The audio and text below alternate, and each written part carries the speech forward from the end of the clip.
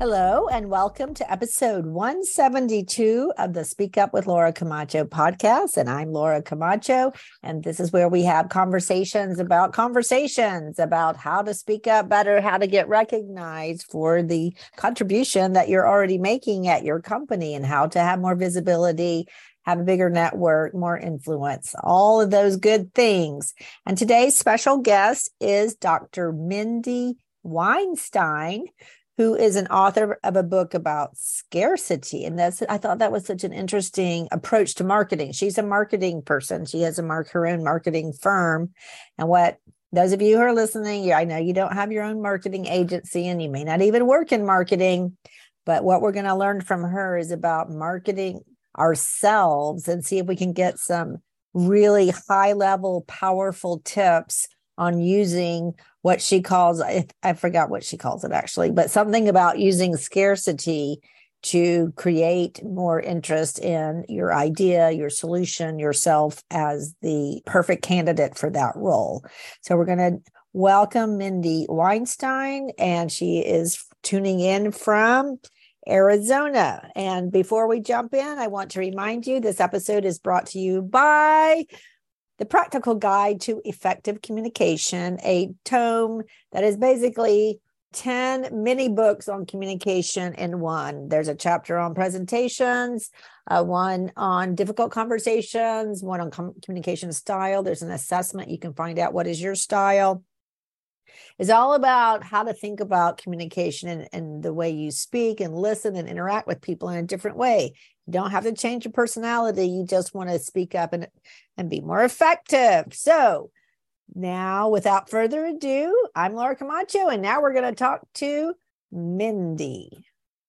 So Mindy, I would like for you to start off by telling us how the heck did you get to be writing? And I understand probably marketing that interested you, but how did you get from marketing to the power of scarcity marketing? Tell us a little bit about that journey. I love that question because that is something that from the outside, it doesn't look like there's a connection even because my background, I am a marketer. I've been a marketer for decades. I studied that in undergrad. And then, I was a practitioner for years, but years ago, I also got into the academic world. And so I've been teaching as a professor for quite a while. As I was working on my PhD and my dissertation specifically, that's where things started to change a little bit because I knew as a marketer, so much is psychology and we're trying to understand what's driving our customers or our clients. So when I was thinking of my dissertation topic, I thought I want to really study something that has to do with persuasion. What are those factors? And as I started digging in, I realized that out of all the factors that influence us as humans, scarcity is the most powerful. And I really felt like my eyes were open and I thought, wow, there's so much research and knowledge and it's just not out there in the business world. So I ended up doing my own study, my own research. And then I had this topic. I had already defended my dissertation. I was done with my PhD. And then the pandemic hit. And I thought, oh, wow, I'm watching my everything just play out. And so that's what put me on that path. But really, to me, scarcity is influence, and influence is part of marketing. So that's where that connection came in. Oh, I love that because we're all about influence. And, as I mentioned to Mindy just before we started our recording, a lot of us, not to say 99.99% are introverts or on the introvert side. And so is Dr. Mindy. So yes. She understands us and she's going to tell us how to use this thing to our advantage so we don't have to become chatterboxes to be heard. So how do you define scarcity marketing? It just sounds like a contradiction of terms in a way, but then, maybe we do like things that are scarce. So right. So, well, first I'll just tell you my point of view for scarcity, because there's obviously the economic definition, but scarcity is just unavailability of some type or it could be a restriction of some type. It can come in the form of a supply shortage or restriction. So there's supply related scarcity, there's time related scarcity, and those are like our sales, our coupons, things like that. Then there is demand related scarcity. So when things are running out because everyone wants them, that's definitely demand related. Then there's limited edition, which is actually part of supply related scarcity, but that's where something is just a little bit of a twist on the original. But it's amazing because even though we hear scarcity, one of the things that I hear a lot when I say scarcity marketing is, oh, are you just talking about when I get those emails that I better buy now, or I'm going to miss out forever? Right. Okay. Totally extreme the way I said it, but, and it's more than that. And that's what I think, like I said, what opened my eyes is realizing that there's a lot more to it. There's layers to scarcity and it's complex and it doesn't work all the time. And it depends on who your customer is and what the product is to determine, is it going to work and what type of scarcity should I use? Right. Well, we want to learn the scarcity that makes us our expertise seem more valuable. But tell us, I know that there's a definite effect on our brains. I guess it goes back to the way we're wired for survival or something. Just spell that out for us. Yes, absolutely. So when you think about our early ancestors, they were trying to survive in a condition where things were scarce. Food was scarce, water was scarce, shelter was scarce. Then you look at the different empires and governments that have ruled throughout history. They had control of supplies. And so we're hardwired to want to overcome scarcity. Now, even today, something that's a drop and there's only so many products going to, be released, we still have the same physiological reaction because our brain still looks at that as this is scarce. There's a sense of urgency. So you tend to go into a hyper-focus mode with your brain of just like, okay, I need to get this. And so it does create that sense of urgency. But it does a few more things. And this has been something that's been proven and researched. And so the other things that happen is a lot of times if we're not really sure what to choose, let's say, and we're looking at different products and something we're not familiar with, well, we're likely going to pick the one that's either lower in stock, meaning it's running out, it's popular, or it's even deemed as bestseller because our brains are tired. They want mental shortcuts. So it also helps with that. And then the two other things that occur is really our brain also values what is scarce even more than something that's non-scarce. And that's been something that's been seen in brain scans. And so researchers have hooked up participants in MRIs and created a scarcity condition. And it's where like one of the ones, it included an auction simulation. And so as soon as something was scarce, you could see in the brain that the area of the brain where value process occurs, that's what was lighting up. So we tend to value what is scarce even more. But you think about that, you see that there's a whole secondary market for all these different products that run out of stock. And then the final thing that happens to us, and I think this is the one we probably are all the most familiar with, is the fear of missing out. We feel like if, FOMO. Right, FOMO, if we don't, either hire this person who seems like they don't have a lot of time, or we don't buy this product, we might miss our opportunity. And so that's a huge, huge motivation too. That is so interesting. And of course, as you were describing that, I was thinking of how many times we see in the internet shopping world, only 2 products left, or it's about to go out of stock. But I was also thinking this, Mindy, because I coach a lot of women and they're the only woman in their team, in their work. For example, I have a client who's a civil engineer working in the intersection of construction and technology. And there's others too. That's just one that comes to mind. And I always tell them that's an asset. It is not a liability. So, but I thought, well, because you stand out and, you have visibility without even trying because you're the only woman in the room. Right. How would you apply that scarcity, the psychology of scarcity, to that specific context? So I do see scarcity a lot in the workplace, as we move up in positions and as you mentioned, just standing out. So I think, yes, there's that level of you are already unique. And so that's one of the draws actually to some scarce products, but now we're talking about person. It's that desire to be unique. And so it does help you stand out. But there is, and this aligns with what you're asking really, is the whole mentality, and I'm sure you've heard the playing hard to get, but we always think about that in terms of dating relationships. But that actually does happen in the business place, or it can, and it can to your advantage. And especially, as I already said, I'm a self-proclaimed introvert. And so some of this has come natural. I didn't even realize I was, before doing all this study, that I was using scarcity myself. It's just kind of how I was coping with things.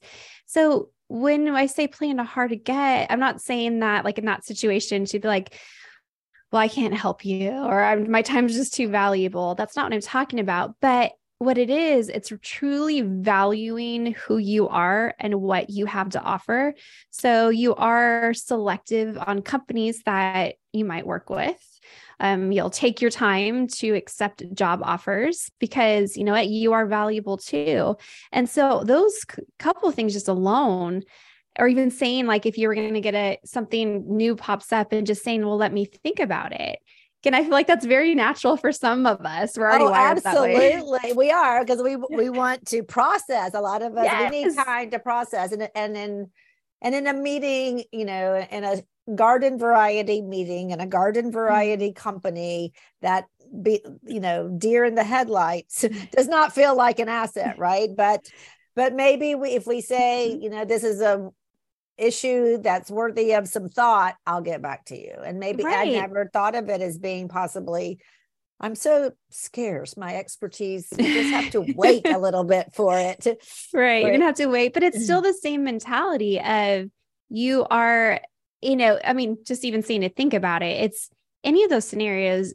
Again, it comes naturally for some of us, but it is keeping those other people in a situation now where they're like, okay, so the information's unavailable right now, or I don't know what their decision is going to be, or, again, I could go on, but that comes to valuing yourself and your knowledge. And that, as I was talking about scarcity, our brains, we value things that are scarce. And so even just valuing yourself and being genuine, and a lot of that will just come naturally. And some of the things that the positive consequences of scarcity, you definitely be able to reap. I love that. And so I think I'm turning my attention to everyone listening, because we talk about this a lot, that you have to value your ideas and your skills and what you before other people will. And I know as introverts, sometimes we get frustrated that other people are just talking their heads off. But if you play it right, if you get like some things are worth waiting for, and you don't have to be all things to all people all the time, that's be scarce. Yeah. It enhances your value, but you have to see it first. I love that. So what about it, like in leading a team?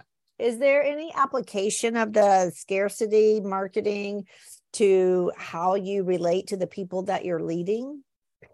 Well, it's interesting for a team environment. What we're talking about is a little bit different, but one of the things that does happen as scarcity. So I define the different types, but even being exclusive. So that exclusive team, where your team, you do things together and you're a community and you're part of something, that also drives us as humans because we want to feel connected. And believe it or not, anything that's exclusive like that, it is part of scarcity, because that really falls under the, believe it or not, I know when you think of a team, you're not going to think of supply related, but that's technically where it falls because it's more exclusive. And so I think having that team environment and, working closely together, and again, going back to the valuing each other and all of that, I mean, that does fall a little bit under that.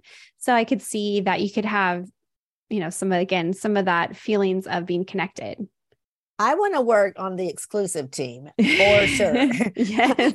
I don't want anybody can work here. Right. So if you're leading a team, and I know a lot of you listening lead team or several teams, think about that. How can you build that internal value system and connection where you all identify as This isn't for everybody. And that's so true of introversion that, we're not everybody's cup of tea. A dinner party with only extra introverts would probably not be the most high energy. We'd be hoping it was going to be canceled. All of us would be. Right, exactly. Oh my gosh. Or it might lead to very thoughtful conversations. Yes. But anyway, I love that idea of, and also an introvert is going to have more capacity to dive deep into, why is this team so exclusive? Why are we so good? What is the value that we add? And I think that's another way we can, as far as marketing our solutions to upstream and to other stakeholders or maybe customers, it's thinking about how can we use scarcity to connect the value of what we're doing, because we have created this unique value or specialized value, and then connecting that to how it impacts others and the rest of the company or whatever you're working in. What do you think? Yeah, no, I love that. I mean, you just basically took the concepts. I mean, that is how you would apply it. And so I like that idea. And then going with what you said, even about being in a situation where, for those that are introverts, and you used the example earlier about just even like in a meeting, because it is more thoughtful than when you do speak up. I mean, people will listen. And I'm sure that a lot of the listeners have found that too, that when you do speak up, your input might be scarce, but it's thoughtful and you got everyone's attention, because automatically they're going to want to know what you have to say. And they're going to value again what you're contributing to the conversation. Yes. So it's not quantity so much as quality. So so let's flip the switch and let's go to consumer behavior, because we're about to get into the shopping season. And so how can we know for sure if something is really scarce or they're just saying that it is, if we're shopping? Right. And that's actually something that I do warn against for companies, is that like, you don't want to use artificial scarcity. So that's where you are just making things up, saying that there's only 5 left when you have a warehouse full and you keep restocking it, things like that. And so really, like from that perspective, you have to be so careful. But from a consumer perspective, I mean, there are a few things to do. And I will be the first to admit that I have been a marketer for decades. So I've been a practitioner. I study this. So I've been studying scarcity, doing research, all that for years. I've written this book and I still fall for scarcity. And I feel like that even just shows how powerful it really is, because I know what's happening and I'll still say, I'm going to do it anyway. That's right. Because if you're choosing like between 2 pairs of shoes and one says 1 pair left, you're like, oh my God. Because maybe that scarcity validates a choice. Like, oh, since if other people have chosen that pair of shoes, then it must be good.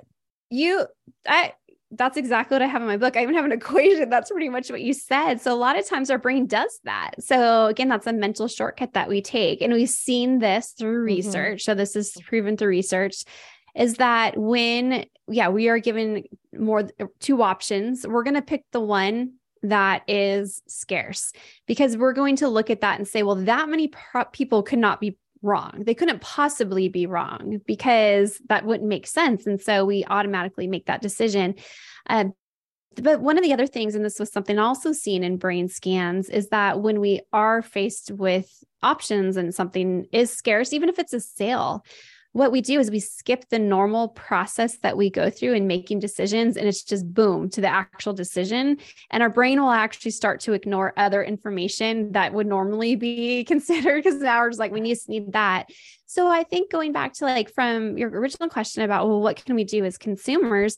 I think the first thing is just recognize that happens, and it happens to all of us. And so we all go through that, because that's how our brains are wired. And so knowing that that's the case, I have to do this for myself. So I'm totally speaking also from personal experience. You have to stop and pause and say, why am I doing this? Like, what is driving my behavior right now? Is it truly because this is scarce, or did I really want this or need this? And if you can, take 24 hours at least, which I know that's not always possible if it's a flash sale for, 12 hours only. But if you can, take your time. And if you still feel the next day that you want that product, well, then it's more of an informed decision. Also recognizing that the FOMO is real. I don't know how to say that. But recognizing that one of the other things that we've discovered in research is that even though we fear loss, and we actually fear loss, that feeling of loss is stronger than what the excitement when we gain something. And that's been something studied. And so with that, we also know, though, that feeling of loss and that fear of loss, it's very short-lived. And there's been studies on that. So that anticipated regret that we think we're going to feel, a lot of times that'll push us to make a decision, it dissipates. And really, when you stop and think about it, like if there's decisions like a purchase you end up not making, you probably don't still regret it. You probably can't even remember one of them actually, because you move on. And so knowing that happens is really important. But then the final thing, and this is just very tactical in general, is that, as we get into the holiday season and the sales frenzy, is if there is something that you're looking to buy, and maybe you're going to go do some of the holiday shopping, look at the history of the prices of that item, because even though it might be positioned as a sale and a limited sale, today only 20% off, that might actually be closer to the normal price, or it might be equivalent to sales that have been done in the past. And so just equipping yourself, and then again, knowing how your brain works, knowing that FOMO is going to go away. I mean, that's really how you that's the armor you need as a shopper. And like I said, these are things I tell myself too. Yes, it's all and that's all very good. And I think we all try to be informed, careful consumers, but then say that we exercise rationality and we don't buy those shoes, even though there's only one pair left and they're about to disappear forever. And then the next day, wherever we go, the shoes follow us on the internet. So it kind of dissipates the power of scarcity when it follows you. So maybe it really wasn't on sale or wasn't such a big deal. But I'm thinking of another aspect of scarcity in context of, the timing of your book with all the supply chain real shortages that we have is quite remarkable. We also have scarcity of attention. So do you have an angle or a story on scarcity of attention in the marketing, or is that just use the power of scarcity because attention spans are scarce? Like, what is your take on that? I mean, and that's actually, it's more of the latter of what you said, because as I mentioned, we know that our brains are bombarded with information, and especially in today's day and age, we're presented with so much, and we're constantly having to process data and information coming our way, that when we are in a situation where our brain, again, a lot of this is subconscious, like you can't think about it or recognize it, but you're probably not, you're just going about your day, is that our brain, when they see something that's like, oh, okay, well, this is running out, or there's one left, it's just that quick decision. And it's a way of actually coping with all the information that we're presented with. So it does go along with attention, but in the other way, where it could actually cause you to then make those decisions even faster, because we're also busy. And like overloaded. You even said about ads following you, you see it everywhere. And so it just, after a while, it's easy to just succumb to it. Yes, I think everybody's overwhelmed and overworked and overzoomed. And so it does become, it's like a story that you tell yourself to make it easier to make the decision. So are there any misconceptions about scarcity that you can clarify for us so we get the inside scoop? I can give you the inside scoop, because it's actually something that I discovered, with my research. And so I, already had all this academic research, ready to go. And then as I was working on my book, I started to interview more executives, and I interviewed the former VP of global marketing for McDonald's, which he was at the company for 40 years. I interviewed Kevin Harrington. I interviewed the founder of 1-800-Flowers, and they now own Harry and David. And then I had some other really great interviews. And what was surprising to me is, as much as I thought I knew about some of the outcomes of scarcity, like what it results in, when I interviewed them, it blew me away because I realized there were other themes. Up to that point, I was like, okay, scarcity has this impact, and this impact. But when I was talking to them, for example, like McDonald's, we know they use scarcity. I mean, the McRib sandwich, you think about that, or the adult Happy Meal that was out not long ago that sold out right away. I go on, but they use it actually for fun and excitement.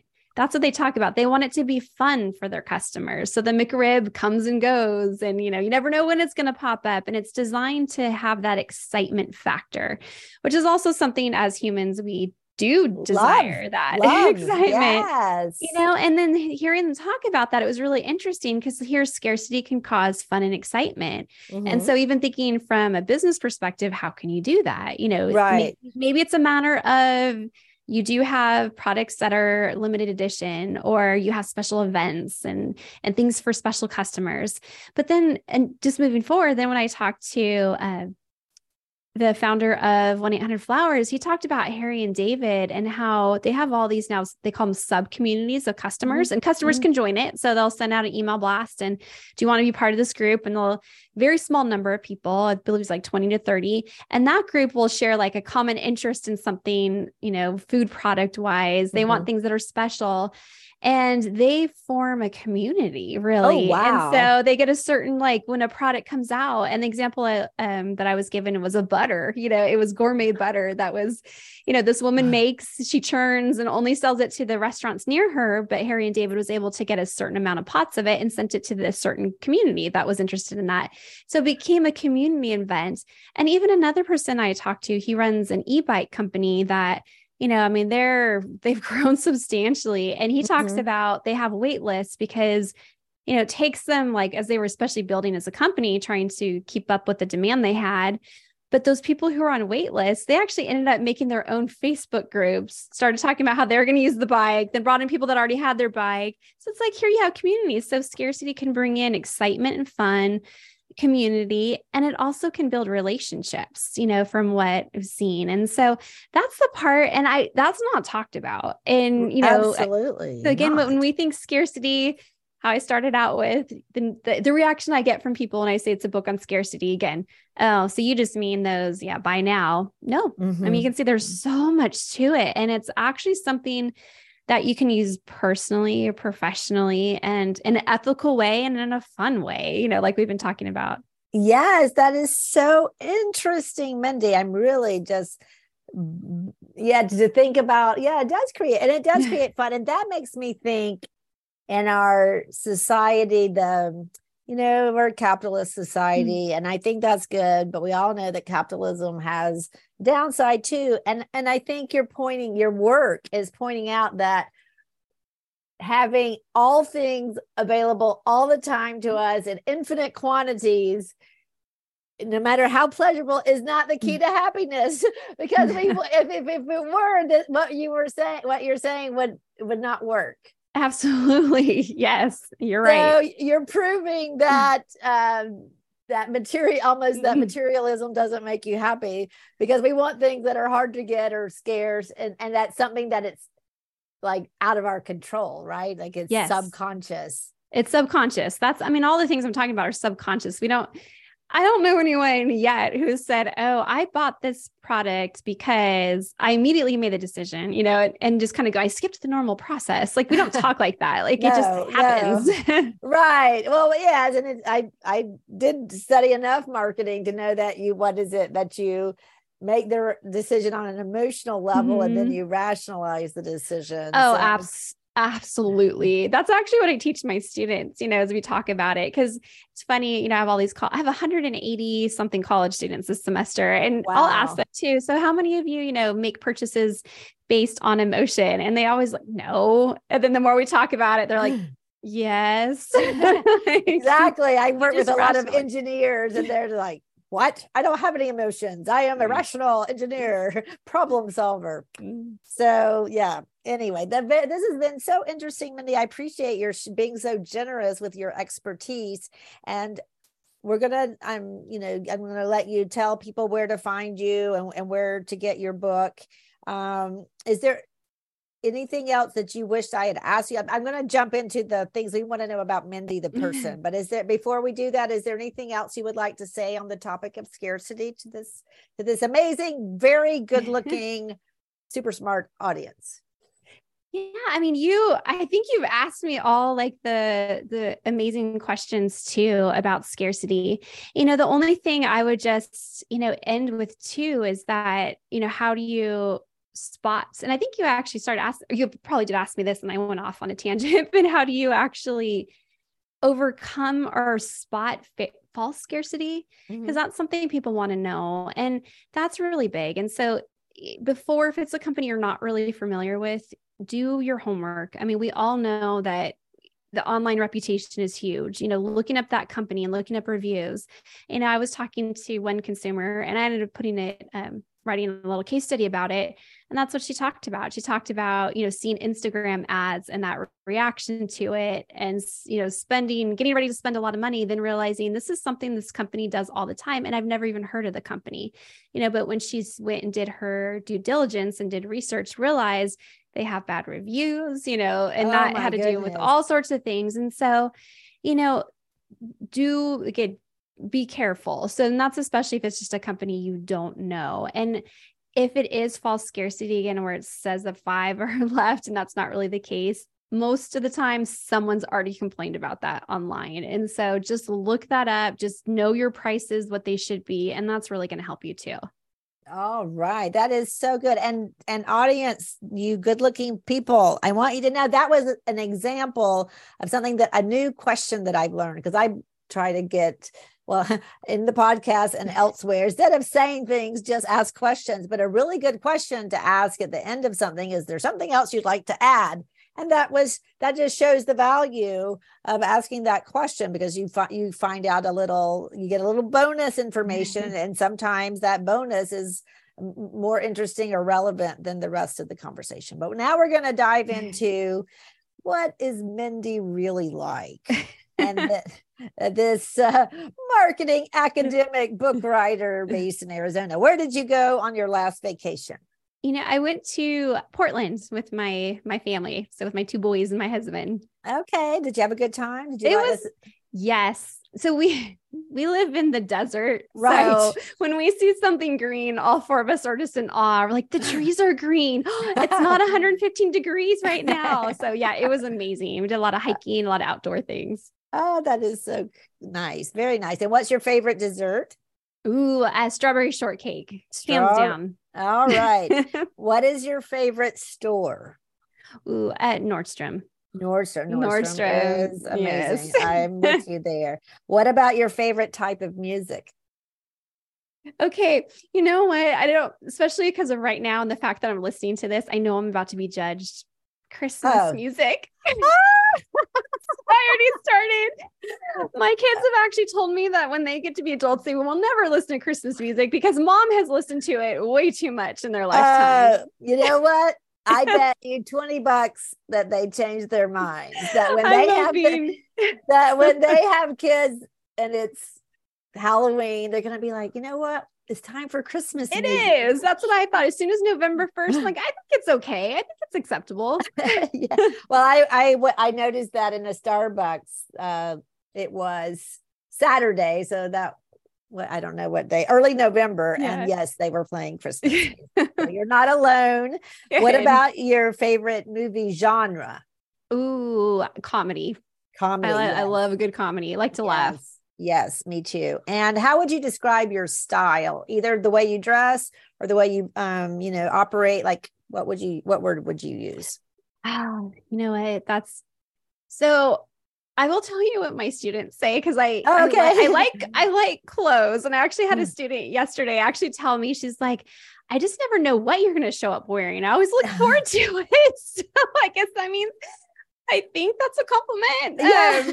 We'll say that she's very fashionable. Yeah, we'll go with that. I mean, but I thought that was really funny. I'm like, thank you. Yeah, fashionable and slash unpredictable. That's funny. Keep them on their toes. Right. Were you afraid of anything as a child? Yes, I was terrified of E.T. Terrified of E.T. I still can't watch the movie. I still can't to this day. I don't know why. Okay. I don't know. I thought he was going to hide in my closet and take my toys. And I just, I still can't to this day. I know that's ridiculous. Funny. That's funny. All right. And finally, do you collect anything? Yes, I actually collect Starbucks mugs from every place I visit. So you know how they have the "You Were Here" mugs, and so I have a whole huge display of them. It just is fun because then when I have my coffee, it just reminds me, oh yeah, remember when we went to Disney World or went to Hawaii, and so I love them. That's lovely. Well, this has been so interesting and engaging and helpful. So I want all of you listening, you need to get her book on The Power of Scarcity. She's going to tell you a little bit about it, and I'm sure it's on Amazon and probably other places. And if you want to reach out to Mindy, she'll tell you where you can do that. But it's good to be not all things to all people at all times. So don't try to do that. Be scarce. And Mindy, so I'll let you tell people where to find your book and if they want to, where to find you. Yes. So my book, you can just type in powerofscarcity.com and that'll take you to a page that has all the different booksellers where you can find it. But you can also buy it at any of the major booksellers. So Amazon has it, Barnes and Noble, quite a few. And then as far as where to find me, I'm on all the socials. And so a huge LinkedIn user. So you could definitely connect with me on LinkedIn. I love to interact on there. And it's easy. You just type in Mindy Weinstein. And I think my LinkedIn profile is like the first thing that comes up in Google. So I'm not too difficult. Yes, that is awesome. Yes, an academic who's actually out there, even though she's an introvert. That's wonderful. Well, thank you so much, Mindy. This has been a lot of fun. It's been inspiring. I feel I'm going to just figure out how to make myself be more scarce, and so it can add more perceived value in the world. And thank you, everybody, for listening. And we will catch you on the next episode.